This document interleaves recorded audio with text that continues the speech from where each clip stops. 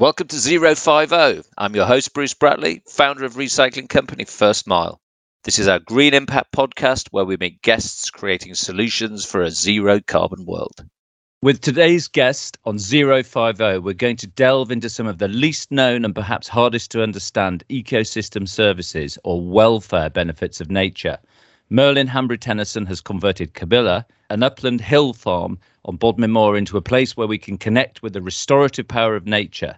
Cabilla is also a research centre where scientists are aiming to learn more about the role of ancient oak forest, how beavers can prevent flooding, and the wonderful world of mycelium. Welcome to 050, Merlin. Thank you, Bruce. I'm very, very happy and honoured to be here. It's great to be here. So we've had a reschedule due to the massive storm that came in and blew you away. So thank you for being here. I know you're knee deep in rebuilding the farm. So thanks for taking the time to join us on 050. My pleasure. We're quite exposed up here, so when a storm comes in, it hits us hard. Brilliant. So it's quite an unusual name, Cabilla. Is it a Cornish name? Does it mean something? And is that am I right in calling it Cabilla Farm, or should it just be Cabilla alone? No, either works, but you're absolutely right. It's an ancient Cornish word. It means woolen cloak. So when William the Conqueror took over the UK, as he did quite famously about 1,000 years ago, and did his big census in 1086, he gave Cornwall to his brother, Robert de Mortain, who became the first sort of de facto Duke of Cornwall. It wasn't actually made a dukedom until about 1380, but he became the first Duke of Cornwall. As part of the census, they found, I think there were about 160 manor farms across Cornwall. Each had a certain ancient duty that they had to carry out to the person who ruled Cornwall, that became the Duke. And Cabilla, the land of the woolen cloak, what we had to do was, whenever the Duke crossed from England into Cornwall, because as any Cornish person will tell you, we are not in England here, the steward of Cabilla would take their best sheep and shear it and make a woolen cloak out of the wool, and then present it to the Duke when they crossed the border from England into Cornwall, to keep them warm and dry from the Atlantic squalls, just like Storm Eunice, that occasionally rumble in here from the Atlantic. And it's something which I'd learned about growing up here. But when my wife and I started to build the business, we started to talk about actually the meaning of Cabilla, and it really resonated with us, because now that we welcome people here to come and heal with the restorative power of nature, we want them to feel that same sense of warmth and safety when they're staying at Cabilla that the woolen cloak was originally designed to give to the Duke. Amazing, and sort of been wrapped in nature the minute you arrive. That's right. Were the cloaks becoming particularly decorative, or was it very much a functional piece of clothing that was handed out on arrival? Well, I'll confess, I mean, it hasn't. It's not a tradition that has been enacted for a couple of 100 years, and I fully intend to begin it with, now that I'm behind the reins, and especially as and when we do get a new Duke at the helm as well. So it's something that I'm going to start up again, and we might make them quite decorative, but I imagine they were pretty basic garments back in the day. Brilliant, and presumably a culture of knitting there on Bodmin. I would presume so. Again, it's definitely not my skill set. But you need to get your knitting needles out. Well, I'm from Wensleydale originally, and I learned quite recently that the folk of Wensleydale, they grew lots of sheep, but they're also keen knitters, and everywhere they walk, they used to be knitting at the same time. So there you go. You learn something. Not just famous for Wallace and Gromit and cheese, it turns out. I wasn't going to mention it. So what's going on at Cabilla, other than giving people very nice, warm, organic woolen cloaks on arrival? What have you created there? Well, as you mentioned at the start, Bruce, it's a traditional upland hill farm which has about 100 acres of temperate rainforest at the heart of it, which is one of the rarest environments now in Europe. When I tell people that we have a rainforest here, they often look at me like I'm completely mad, because everyone thinks rainforests belong in the Amazon and Malaysia and Indonesia and places like that. And we all grow up learning about tropical rainforests and how important they are. And of course they're the lungs of the planet. But they are there is still about 50% of tropical rainforest left. And so it is still, whilst heavily endangered, we do have a lot of it remaining. Whereas temperate rainforest, we've cut down about 98%. And so it's become a much rarer habitat. And the slice that we have here at Cabilla is is incredibly special and very rich in terms of its biodiversity and its ecosystem services. So what Lizzie and I have built at Kabila is a business with three fundamental pillars, really. The first is restoration, and that's how we're trying to look at a new way of farming for the future as Britain leaves the European Union, or has left the European Union. The Common Agricultural Policy, which has really propped up British farming, especially on the uplands, is changing and will be completely gone by 2026. So at the moment, upland hill farmers on Bobbin Moor and Dartmoor take between 85 and 92% of their annual income from European handouts, from European subsidies. All of this money will be gone in the next 4 or 5 years, and we're going to have to look to a new way of managing the land, one that doesn't damage the land, but restores it and brings back that health and vitality. And that's a fundamental part of what the business here is doing.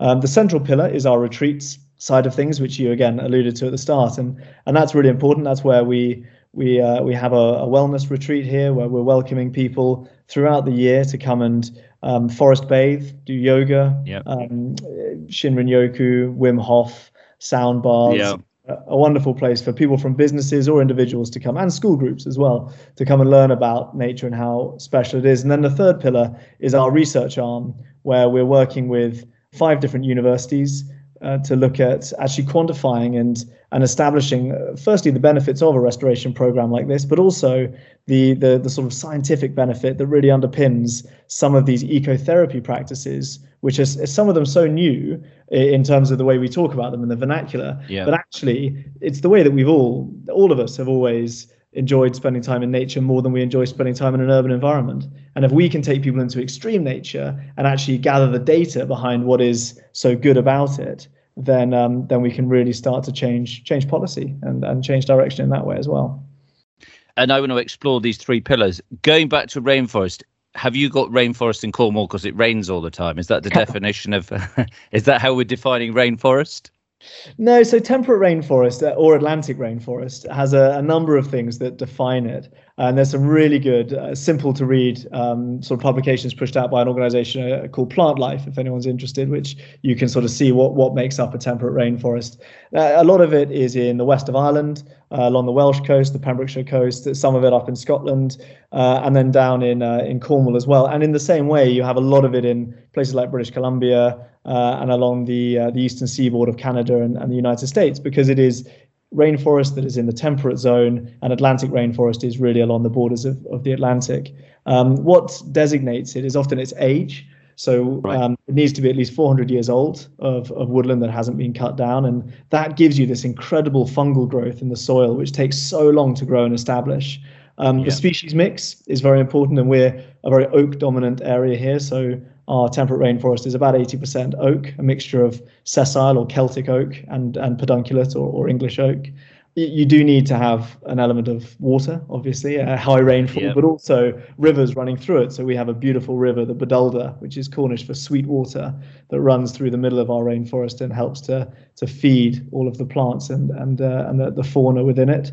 And then you get this whole mixture of the bryophytes and the epiphytes, the species that live on the trees, mosses, liverworts, fungus, lichens, things like that, which create this rainforest habitat, which is each of the trees isn't a standalone organism like you'll have in newer growth woodland. They are communities. So oak trees can have up to 600 different species living on them at once. And in a temperate rainforest, you'll really see that. Our oak trees have hundreds of species living on them, and they are festooned with a riot of life. And have you done a sort of count of the species there? Have some of this part of the university have worked out how many species are in the forest? I mean, I don't think we'd ever have a final count. I mean, it's a huge number, because you go down to the microorganism level, and it's the bigger the number, the better. But especially when they're living in equilibrium. I mean, we have a lot of surveys that have been done here. I as a layperson, come at it and go, brilliant, I want to do a species survey, and I want to know exactly how many of everything we have. And you get your mycologist in, and your lichenologist, and your entomologist, and each of them is focused on a very, very niche area. And already with each of those areas, there are hundreds, if not thousands, of species that are found within our woods. And what's the rarest thing that's been found there so far?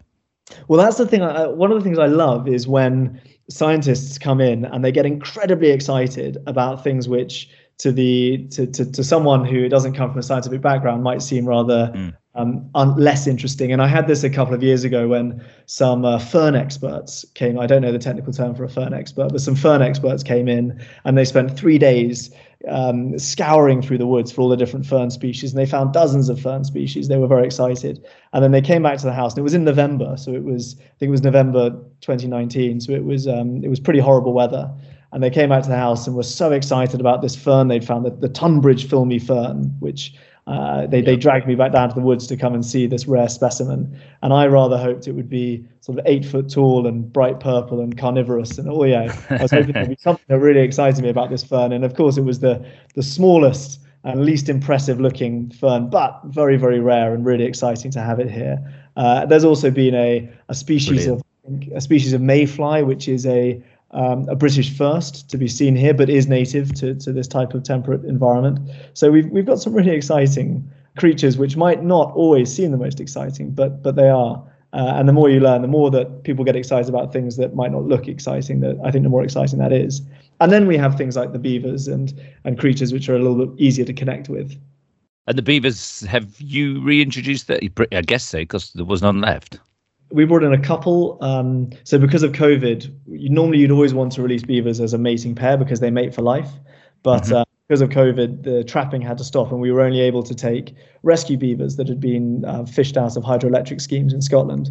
So our female Sigourney was released in July 2020 into an enclosure that we built for her, about a 5-acre enclosure.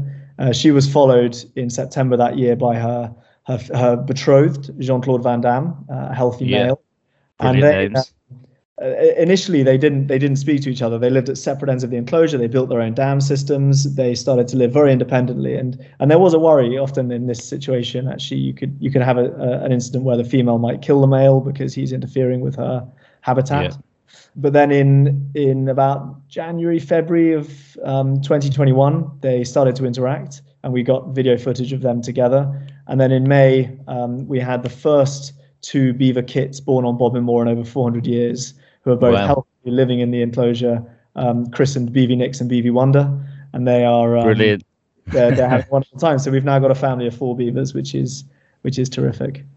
And what an amazing lockdown romance story. It could have gone horribly wrong. Oh, and it's had its ups and its downs. They haven't always got along, but I'm following them closely. I'm almost like their marriage counselor. do you sometimes worry that they might have had a bust up, or is it just a case of creating them the sort of a happy environment to live in and they get on with it? They're pretty robust. I mean, beavers belong on every river in Europe, and any river that doesn't have beavers on it cannot actually be classified as truly healthy. They are a fundamental part of the ecosystem that they have evolved within. So, and they're very territorial. So beavers will live for about 20 years, and they'll live on the same stretch of river, sort of 400 meters or so, for their entire life. So it's amazing watching them build their habitat and take ownership of it. And I'd really never thought about it until I watched a BBC clip, I think, with you on talking about the beavers. And you're so ingrained around the fact that beavers chop down trees and beavers block at water courses. But actually, it's really obvious that they're crucial for the management of the water system when they're starting to put these little dams in. And is that, can we work with beavers and still have sort of healthy rivers? Well, of course, it was C.S. Lewis in Narnia who has Mr. and Mrs. Beaver eating fish and drinking beer, which I think was one of the greatest services he's ever done to beaver. If they did either of those things, they'd immediately die. They are the original vegan. They only eat wood. But yeah, as you say, a lot of people worry that beavers will destroy woodland. But if they did that, they couldn't be a territorial species. They would have to be itinerant. They'd have to move from place to place. The fact that they will live for multiple generations on the same stretch of river shows that they are sustainable foresters, far better than we are.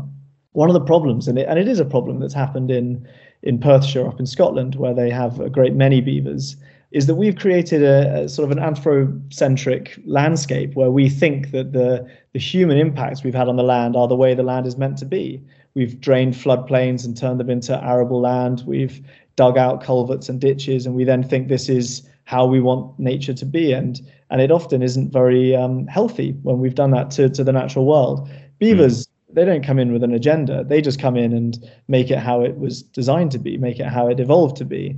So I think there is a way that humans can live with beavers.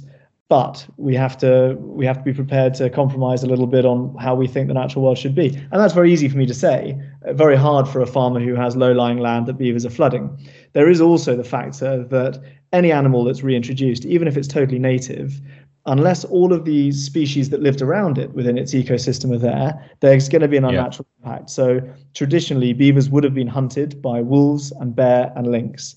We don't have any of those in the UK. So when we bring beavers in, we have to continue to be the wolf, the bear, and the lynx until one day in the distant future when we have those species back here. So, and I'm not necessarily proposing that we should, but so there has to be a management plan. And it's this concept of rewilding, whereas you just sort of throw open the gates and let things happen. It needs to be a managed rewilding process because, as you say, the entire food system isn't there anymore. So it's really interesting. It's in the same way that we need to cull deer now, because otherwise we would just become overrun and it's unhealthy for them. Well, there are 6 species of deer in the UK, of which 2 are native and 4 of them have been introduced for various reasons, often for food or because they look pretty. Mm-hmm. And those non-native deer create huge damage to the ecosystem. But even the native species, so roe deer, which is a native species to the UK, the Forestry Commission did a report a few years ago that the carrying capacity of the mainland of the United Kingdom is about 350,000 roe deer. So with that number, woodland would be able to naturally regenerate, and the deer would be in equilibrium. Because we've taken out all of their predators, and we've created an all-you-can-eat buffet of arable land for them, we now have somewhere over 1 million roe deer roaming the woods of the UK, which means that we won't get any oak regrowth.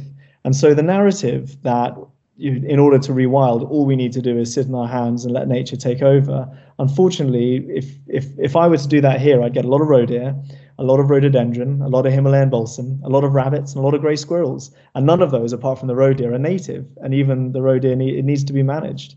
Yeah, absolutely. I mean, we went on holiday to Allerdale, right at the north of Scotland, and I can't remember who's doing the rewilding there, but it's planting the Caledonian oaks up there, which are very slow growing. And the first thing they needed to do was to build a enormous, I think it's a sort of 20-kilometre deer fence around it, and they just have to keep the deer out. And I think that was that the person who also wanted to introduce wolves, I think. Yeah, so Paul Lister, who owns Allerdale, who's a great sort of champion of the rewilding movement, and he's campaigning for wolves, and it's one of those funny issues because every mainland European country from Romania to Portugal has wolf packs roaming across it now, and we don't see reports every day of little children in red cloaks being taken in the woods by a wolf at night. And yet that's what every nursery story and children's book, the wolf is always the bad guy. We won't get wolves back in the UK naturally because we live on an island. And the PR campaign, I think, for bringing them across in a boat is fraught with difficulties. But I think that any natural environment that doesn't have apex predators is always going to be slightly poorer than it might be. And so that's why at Kabila we're looking very closely at the opportunities around wildcats and lynx, because I haven't yet come across any children's stories where the lynx is the bad guy. And that, again, is a species which will manage roe deer populations, manage other small mammal and rodent populations, and will never really interfere with humans and won't really interfere with livestock either, but will create that landscape of fear, which was made so famous by the Yellowstone Park reintroduction of wolves, which is so important to the natural ebb and flow of animals within their natural world. And so on the sort of entire farm, the restoration project, where are you on the spectrum? I'll give 2 examples of, I was listening to a Norfolk farmer on the radio the other day who said for the first time in his lifetime he was going to plough up all of the boundaries around the field, the biodiversity boundaries, and farm right up to the hedges because wheat prices are high at the moment, and he could do that. And he said, my priority is to grow food, so we've got to move in that direction now out of Europe, to the sort of James Rebank's English pastoral view of farming, where he has this sort of dichotomy between nature isn't nature, it's been created by men and humans in the Lake District. And where on that spectrum are you, if that's a helpful sort of extreme views? I think I mean, obviously it's that's an easy, a good comparison, that spectrum, but I think that all of the farming community need to be in it together. I would love nothing more than to have a pint with James Rebanks and chat through what he's doing, because I think not only does he write in the most beautiful way possible, but he is an incredible spokesperson for this, the amazing things that he's doing. But at the same time, you can't fault the farmer who is following their business model, and I think that it's really interesting what's happening with the subsidy system at the moment, because the Common Agricultural Policy, the single farm payment system, which has underpinned so much of farming for the last 60 years, is nearly entirely focused upon food production. So it's about the number of animals on the land, or the amount of tonnage of food coming off that land, and that's what's being incentivized and rewarded. Whereas the new system that's being brought in, the ELM system, environmental land management schemes, is all about environmental benefit. And actually, ploughing up the edge, right to the edge of fields to plant more wheat, is producing more food, but environmentally it's damaging the soil and it's damaging the natural world. So hopefully the way the government is taking it is the new system will help that Norfolk farmer and every farmer to see the financial benefit to them in protecting and assisting the natural world. So I hope that there isn't a spectrum and that we're all in the same melting pot together. We're all in the same thing. I think everyone's generally moving in that direction. Yeah, and there are different market factors on this. The reality is James Rebanks' farm, which is an upland hill farm and is similar in size and topography to where we are, the story that he tells is so true to the story of Kabila. When my father started farming here in 1960, they had a dairy herd, a beef herd, pigs, sheep, laying hens. They did oats, wheat, barley, flat pole cabbages, and set aside. Yeah. Farms of this size in this kind of part of the country just don't do that anymore. They do one single species, maybe two, maybe a bit of beef and a bit of sheep. They've all become either mono or biculture, and we need to go back to a more diversified system so that farming doesn't damage the natural world. But that will only happen if it's supported by government policy. Absolutely, and I think that is absolutely key to it all. So moving on to the sort of another pillar is the retreat side of things. So Wim Hof, you mentioned, which is I think he the guy that likes to jump in lots of cold water. He's the Iceman. Yeah, the Iceman. The Iceman. Excellent. Has Wim been up to take a course of bathing in wintry Cornish lakes? Oh, my dream would be to lure Wim here. There's actually an amazing guy down here in Cornwall. He's the only Wim Hof trained Wim Hof instructor in Cornwall. Right. A mate called Sam Boot, who we're doing some work with, and is incredible. And I've done a little bit of work with him on Wim Hof, one of his workshops, and it is the most incredible experience. And I think an area which is slightly underexplored at the moment in the wellness industry is a lot of it is very focused on incredible things: yoga, wellness, sound healing, all of which we do here. But I've certainly noticed that the majority of the people who come to us, it tends to mainly be women, because this industry tends to speak to them more, and it's usually been marketed more in that space. And I think that things like Wim Hof, there's a huge mental health problem with men, and actually the rates of suicide, the rates of depression are often higher in men than they are in women. And I think that it would be really nice to start to build, and something we're looking to do at Kabila this year is start to build more retreats that are focused on the more masculine space where there is such a need. And I think Wim Hof is a key element of that, because, and I hope I'm not being too gender stereotyping here, but men tend to be a bit more activities focused in the way that they like to do things. And Wim Hof is a wonderful way of bringing meditation, spirituality, wellness with a scientific underpinning, and doing it in a way which is where you're sort of doing something at the same time. So I think for more of that male stereotypical personality type, it's quite appealing. And he's done a huge amount of science on his particular techniques, and what we need. I need to get him on the podcast as well, and then he can talk to us about it as well. But in terms of some of the science that you're looking at, and I'm not sure, maybe Wim Hof could be seen as an ecosystem service, but I think one of the things that you're doing, which is really interesting, is trying to understand. I think it originates out of Japan, or the Japanese are very big on it. This idea of, which I would call an ecosystem service, is the idea of bathing in the forest and forest bathing. Can you tell our listeners a little bit about that and where you've got to with the science of it? Well, I caveat first that I sit at the feet of the scientists who come here to study it, some incredible visionary professors and researchers, and I glean what I can, but I am not professionally in any way qualified to talk about it, but I'm just on this podcast. You're the most qualified person. Well, so what we're learning increasingly, there's the anecdotal background that we all know that spending time in a wood or in a beautiful park feels better spiritually and for our souls than spending time in a busy high street. I think everybody feels that way. We tend to be drawn that way, and now that we're starting to get the science behind the why of that, so all trees have leaves, and all leaves are there for the purpose of photosynthesis. And photosynthesis happens from these stomata, these little holes in the bottom of leaves, which effectively work as pumps. So leaves, they suck in CO2 and they pump out oxygen, the lungs of the planet. This is what we're always being told. But they don't pump out this oxygen as just pure oxygen. It's laced with certain aerosols, which are called terpenes and phytoncides. And these chemicals, these volatile organic chemicals, they're called, all do different things. So some of and the trees have a purpose for doing it. It's some of them they keep away pests, and they are unpalatable to the kind of insects that might eat that tree. Some of them attract insects and birds for fertilization purposes, and some perform other functions as well. It's amazing what we're learning about the way trees communicate, but also the things that they secrete and pump out into the world. And each of these chemicals, or some of them, have an impact on human physiology as well. And so starting to study that, the thing that I love and get very excited about is the idea that we might get to a point. The NHS has begun socially prescribing. So now if you or I were to go to our GP in certain areas and say, I'm starting to feel anxious or depressed, or physical ailments as well, you're starting to show the symptoms of type 2 diabetes or certain other things, then GPs are now empowered to prescribe spending time in nature.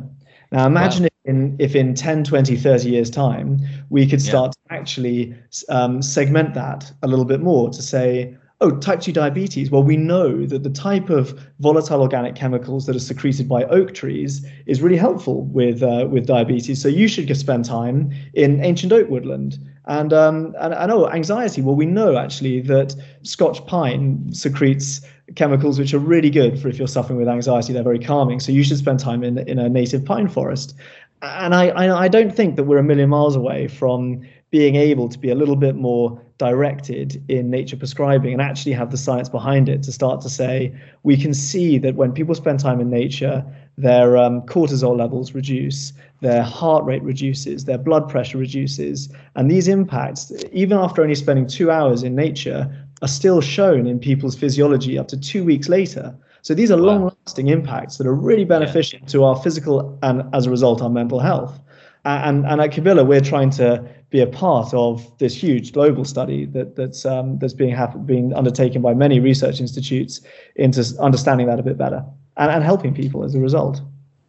And that's clearly massively beneficial for the planet as well as the people, because if we have more nature put on social prescriptions for people who are feeling unwell, we're going to need more nature and protected nature and types of forestry grown. So it's a really nice sort of feedback loop there. I think it's actually it's not just a feedback loop, but it's a self-improving one, because so the government said it's going to plant 30 million trees a year by 2030, and every other political party, I think, had even grander plans of the number of trees they'd plan to plant. And of course, the next question is, well, what kind of trees and where, and with what kind of management plan in place? And I would say this, but because we have ancient oak woodland here, I think that ancient oak woodland is something that's really aspirational because of what happens with the mycelium and the fungal network underneath the soil. And so my big hypothesis is that if we can demonstrate that ancient oak woodland, or the temperate rainforest makeup of woodland, is the best for human health, then that should incentivize the policymakers who are trying to actually get people to plant these 30 million trees a year, not just to say, just chuck up anything, plant eucalyptus if you like plant sick spruce, but to say, no, it needs to be native. It needs to be a mixture which will create that incredibly vibrant ecosystem. And it needs to be the makeup of trees planted for the amount of time to not just benefit the natural world, but also to benefit the people spending time within it. But isn't it too late? Because I think there's a saying that says the best time to plant a tree is 20 years ago. But the second best time is now. Touché. Very good. And I before lockdown, I used to bring members of the team out into nature for a walk, and they all found absolutely fantastic after it. It was either the walk or the pub lunch, I don't know which, but they all had a great time. But then there was some people that, in some ways, they were, I don't know for certain, but they never signed up, and maybe they were scared to come out into nature. And we still keep building big entertainment complexes and shopping centres out of concrete. And do you think we're perhaps going to stratify society by the people who can see the benefits of nature and are going to go into it and get better or feel better, and then people who have been taken out of nature for so long and been born into cities and brought up in cities, that there's this fear factor of nature? I could not agree more, and I think it all comes down to education. And it's, I mean, I've just come in this morning. I took a group of 6 and 7 year olds through the woods and was explaining to them what a temperate rainforest was, and all of these. And we've had children here who are doing their GCSEs and ones that are younger and at slightly older levels. And one of the nice things to see is that concepts like rewilding, and certainly concepts like climate change, are now very much embedded in the syllabuses that they're studying at school, and hopefully that will help to remove some of the stigma that exists around it. And we saw it here when we first opened. Some of the groups that came here, I'd always say to them, I can take you on a tour of the rainforest if you'd like. And one or two said, actually, we're okay. And we'll just figure it out for ourselves. And then they never did. They never went into the wood, because just like all the children's stories have wolves as the bad guys, also all the bad stuff tends to happen in a forest. Hansel and Gretel, all of Grimm's fairy tales, they all happen in woodland. Nothing bad ever happens in a town or in a bit of open parkland. It's always in the dark of the woods. So we have to remove the natural fear that we have. At the same time, we have a term, the zoologists have a term for animals that start to demonstrate the symptoms of mental health problems when they're kept in captivity, which is zoonosis. When we take animals that come from the wild and we lock them away in small enclosures and they start to behave as though they have depression, anxiety, ADHD, PTSD, we call it zoonosis. We don't do that for humans. And yet we are just one other wild animal that is now being locked away in small enclosures that we call, flats and apartments in cities. So I think that it doesn't matter if someone's grown up in a city, and it doesn't matter if they've never been in nature. I think once we're back in it, we can all at some atavistic level find that connection to the natural world. And I think we do. I mean, I definitely get zoonosis by about lunchtime. So I think we call it cabin fever, don't we? But some people get it and some people don't. So I think that's it. I'm going to go all scientific and call it zoonosis now. It's fantastic. And then the third sort of pillar of what you're doing at Camilla, in summary, that you've got these 5 studies going on. What are those? And are they universities and research establishments coming to you now to find out what's going on, or have you had to push quite hard and say, look, what's happening here? You need to come and look here?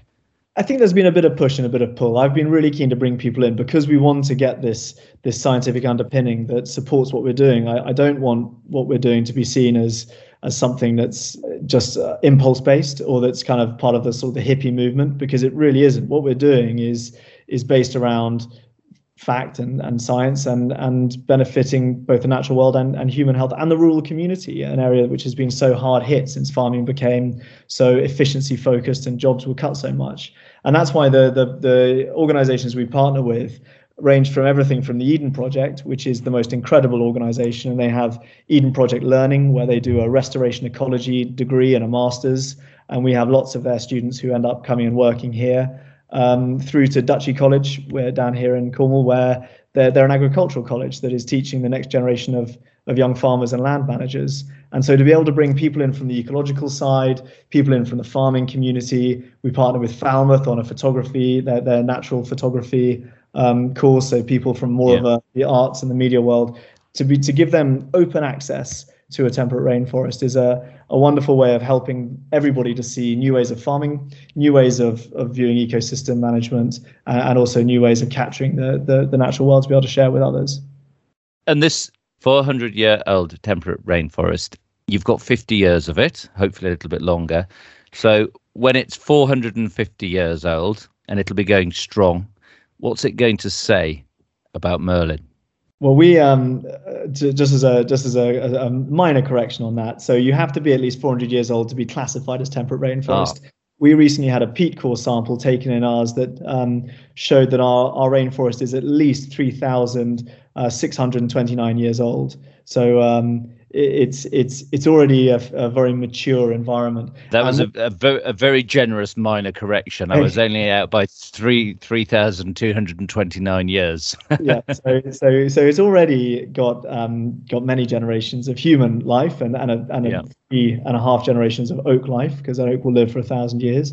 So it's already a very mature environment. Lizzie and I have launched something that's called the 1,000-Year Project, because the reality is, you said the best time to plant a tree is 20 years ago, and it's true. But when you plant things like oak trees, you never plant them with the aspiration of ever actually seeing them as a mature tree. Oak trees take 300 years to grow, 300 years to live, and then 300 years to die. So we are planting trees for future generations, and our aspiration here is to triple the size of the temperate rainforest we have. So we're planting up 200 acres of farmland to become temperate rainforest. I will never see that. So if in 50 or 60 years, when my time to join the trees and sink back into the soil comes, for me, my legacy will be that the next people who come to manage it are continuing that campaign for the 1,000-Year Project to make sure that the temperate rainforest does triple in size, reestablish and grow in health and vitality. That's amazing. So I think you'd be pretty happy when you go to say that they'd have a lot more friends, the oak trees, with them. And what's coming up you're most excited about, Merlin? At the moment, so the things I'm most excited about are the planting project. We're planting 100,000 trees over the next 2 years, and we desperately need volunteers to come and help and to come and be a part of that journey. And our next part of our species reintroduction program is 2022 is going to be the year of the wildcat, which should never be called a wildcat. So we're doing a rebranding process. If we want to call them wildcats, they should be wild badgers, wild foxes, and wild squirrels. Anything non-domesticated is wild. These are woodland cats, the Eurasian woodland cat, which is going to be a wonderful addition to the valleys here, and the pine marten as well, which we should have. So the pine marten, the wildcat, and our planting projects are the things I'm most excited about on the horizon. Fantastic. And the woodland cat, will you be bringing cats to the area, or will you do things to try and introduce them? So we still have a native population of wildcats or woodland cats. Thank you for already adopting the rebranded version up in Scotland. But the numbers are getting quite small. So we sit on the English wildcat reintroduction steering group, which is looking at how we can bring wildcats back to the UK, and there's a likelihood they might be from German stock, where there is a much healthier population. But it would be nice to use some UK natives, and there's that Scottish population that we're looking at quite closely as well. This is all just brilliant, man. There's so much going on, and there's quite a lot for listeners to absorb. If you were going to ask people to do just one thing to tackle climate change, from all of your knowledge at Cabilla and what you're doing now, what would that one thing be? I don't want to sound too sort of old-fashioned about this, but I think that the best things we can do at the moment, aside from people getting out there and volunteering, people actually getting their hands in the dirt, planting trees, and going to your local wildlife trust and your local any places that are involved in rewilding and asking to volunteer and getting involved. The other best thing that people can do, which I think everyone should do, because it's not just good for nature, but it's good for us and good for our mental health and our physical health at a time that's so important. Anyone who's come out of COVID and not realized how much we need the natural world hasn't had the same lockdown that I think you and I have probably had. And the next best thing we can all do is write to your MP. You know, the more we write, if a member of parliament gets one letter, they can reply to it and ignore it. If they get 50, they start to prick their ears up. They get 500 and they realize that if they don't listen to this group of people, they're going to lose their seat. They will start doing things. And if we can all write to our MPs and tell them nature is important, species reintroductions are important, creating equilibrium in our ecosystems are important, and opening up the countryside for everybody to be able to come and enjoy it and benefit from it is important, then if we can get 650 politicians sitting at Westminster passing laws on that, then it will actually start to happen. Brilliant. I couldn't agree more. We've actually got an episode on influencing politicians, which is with an organisation called The Commitment, who are trying to do just that by focusing on marginal seats. So have a listen to that. It's a great episode. So, Merlin, it's been super interesting, and thank you for taking time out between tidying up after the storm. Eunice, is that the right one? It was. I've lost it. I had Eunice, Franklin, and Gladys here. Week, so take your pick out of the storms. We have a little thing on the podcast where we ask guests to leave something in the First Mile Planet Saver Hall of Fame, which we're going to have a little roll call of the Hall of Fame at some point in the future. What would you leave in the Hall of Fame? I would leave a tiny little Celtic oak sapling, so a sessile oak sapling, about 6 inches high. It's just had its first leaf come out, just sprouting out of its acorn, because I know that will be there in 1,000 years' time as a great big tree. So it's going to outlast most of the other things in there, which would be nice. Perfect. An ideal addition. Merlin, it's been an absolute pleasure. Before you go, can you tell listeners where they can find you, your website, social media, whatever you want to share? We'd love for people to follow us on Instagram, where we post a lot of images of what we're doing. Gloria, our Cornish black pig, is currently pregnant, so we'll soon be having pictures of a whole fleet of little piglets up there. So please follow us, Kabila Cornwall, on Instagram. And our website is www.kabilacornwall.com, where you can see everything that we're doing and everything that we're talking about and all of our plans and developments for the future. And come and get involved as a volunteer. Fantastic. Merlin, it's been absolutely brilliant to have you as a guest, and really, really very interesting. Thank you very much. Thank you, Bruce. I'm Bruce Bratley, and you've been listening to 050, where we meet incredible people creating solutions for a zero carbon world. Keep listening to all episodes on Spotify, Apple, or wherever you get your podcasts. 050.